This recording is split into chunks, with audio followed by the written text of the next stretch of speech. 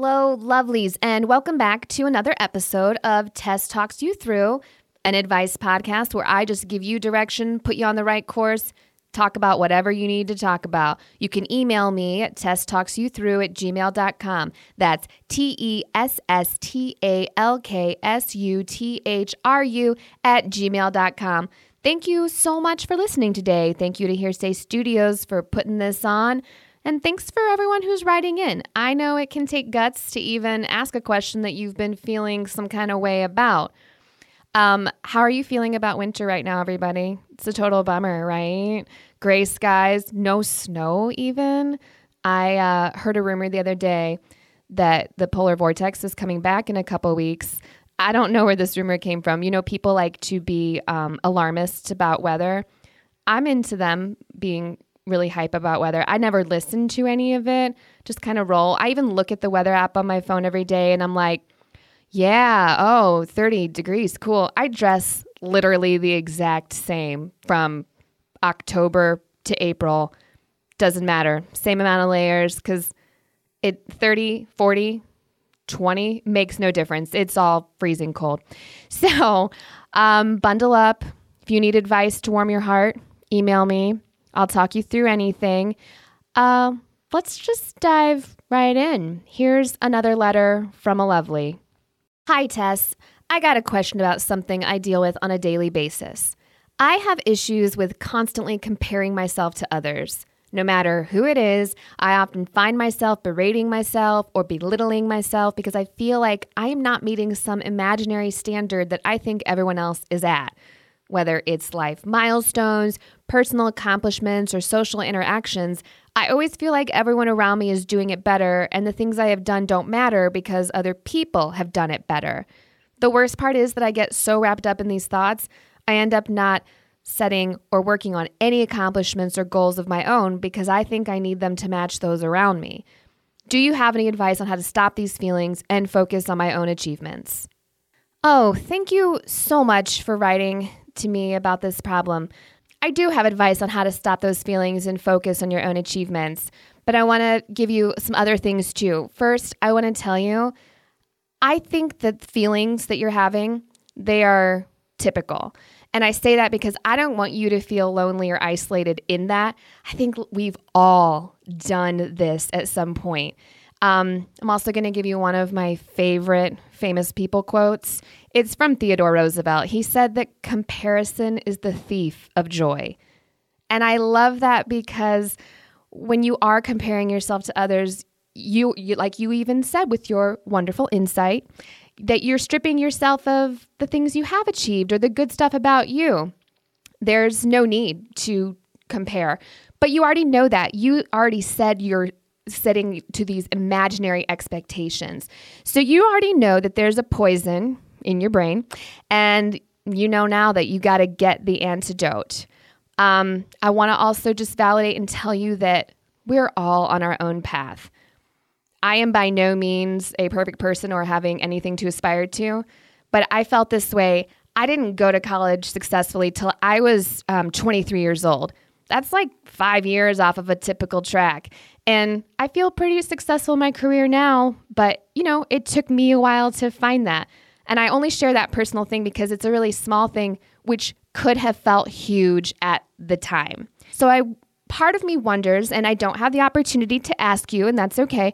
Part of me wonders if, because you said it's not just about the achievements that others put out there, but it's sometimes about social interactions as well. So I wonder if some of this is masking some anxiety underlying, which is also, again, totally okay to have and experience. But I wonder if this is your anxiety coming out with this doubt, with these questions, and wondering why you're not where whomever is.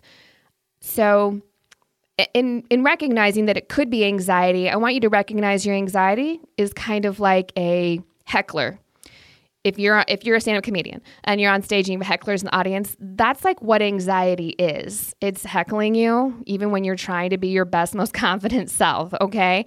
So what do great stand-up comedians do with hecklers? I have no idea. I am not a stand-up comedian, but I've seen them brush them off, incorporate them into their act, and just kind of accept that you can't control that person. So I wonder if this is anxiety.